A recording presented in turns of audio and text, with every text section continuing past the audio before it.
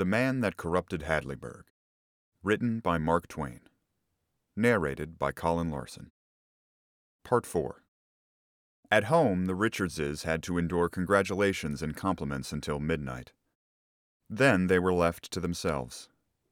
They looked a little sad, and they sat silent and thinking. Finally, Mary sighed and said, "Do you think we are to blame, Edward? Much to blame?" And her eyes wandered to the accusing triplet of big banknotes lying on the table, where the congratulators had been gloating over them and reverently fingering them. Edward did not answer at once. Then he brought out a sigh and said, hesitatingly, We couldn't help it, Mary. It was ordered. All things are." Mary glanced up and looked at him steadily, but he didn't return the look. Presently she said, "I thought congratulations and praises always tasted good, but it seems to me now. Edward." "Well?" "Are you going to stay in the bank?" No. "Resign?" "In the morning, by note." "It does seem best." Richards bowed his head in his hands and muttered, "Before I was not afraid to let oceans of people's money pour through my hands. But, Mary, I am so tired. So tired." "We will go to bed." At 9 a.m, the stranger called for the sack and took it to the hotel in a cab. At 10, Harkness had a talk with him privately. The stranger asked for and got 5 checks on a metropolitan bank, drawn to bearer, 4 for $1,500 each, and 1 for $34,000.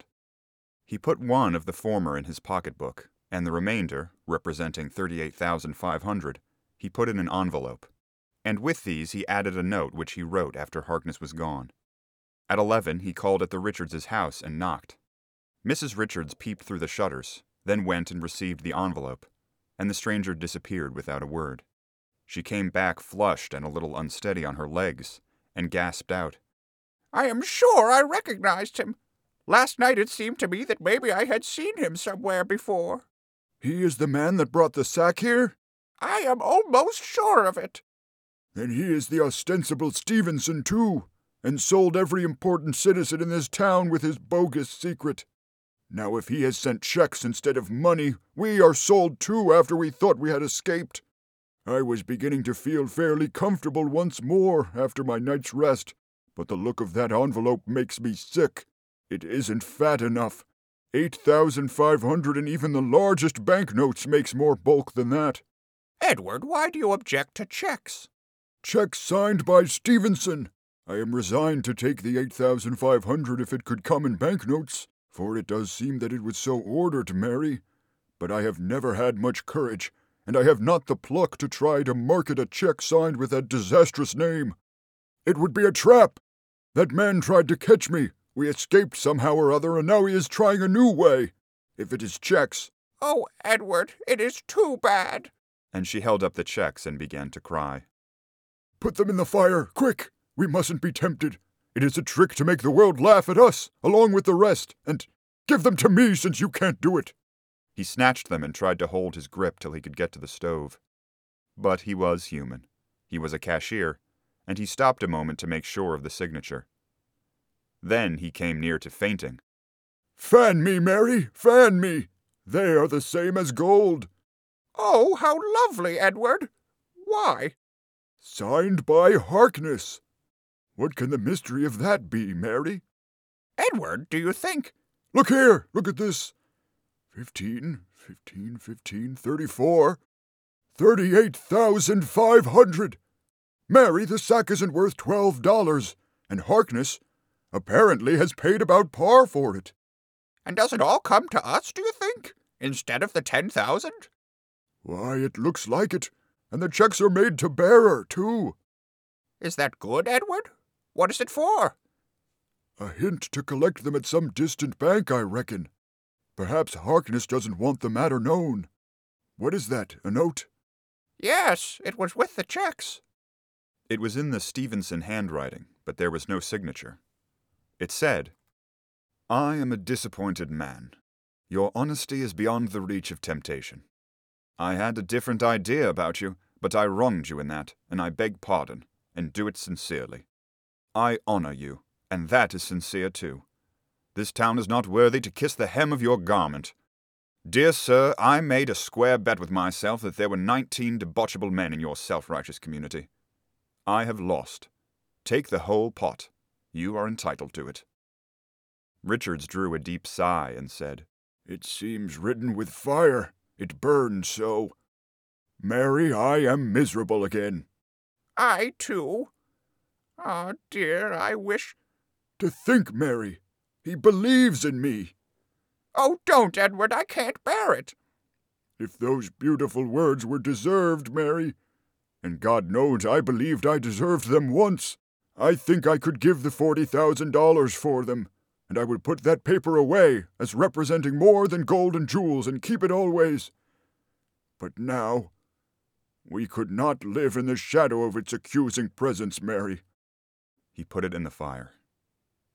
A messenger arrived and delivered an envelope. Richards took from it a note and read it. It was from Burgess. You saved me in a difficult time. I saved you last night. It was at cost of a lie, but I made the sacrifice freely and out of a grateful heart. None in this village knows so well as I know how brave and good and noble you are. At bottom you cannot respect me, knowing as you do of that matter of which I am accused, and by general voice condemned. But I beg that you will at least believe that I am a grateful man. It will help me to bear my burden. Signed, Burgess. Saved once more, and on such terms. He put the note in the fire. I wish I were dead, Mary. I wish I were out of it all. Oh, these are bitter, bitter days, Edward. The stabs through their very generosity are so deep, and they come so fast. 3 days before the election, each of 2,000 voters suddenly found himself in possession of a prized memento, one of the renowned bogus double eagles. Around one of its faces were stamped these words. The remark I made to the poor stranger was. Around the other face was stamped these. Go and reform. Signed, Pinkerton. Thus the entire remaining refuse of the renowned joke was emptied upon a single head, and with calamitous effect. It revived the recent vast laugh and concentrated it upon Pinkerton, and Harkness's election was a walkover. Within 24 hours after the Richardses had received their checks, their consciences were quieting down, discouraged. The old couple were learning to reconcile themselves to the sin which they had committed. But they were to learn, now, that a sin takes on new and real terrors when there seems a chance that it is going to be found out. This gives it a fresh and most substantial and important aspect. At church, the morning sermon was of the usual pattern. It was the same old things said in the same old way. They had heard them 1,000 times and found them innocuous, next to meaningless, and easy to sleep under. But now it was different. The sermon seemed to bristle with accusations. It seemed aimed straight and specially at people who were concealing deadly sins.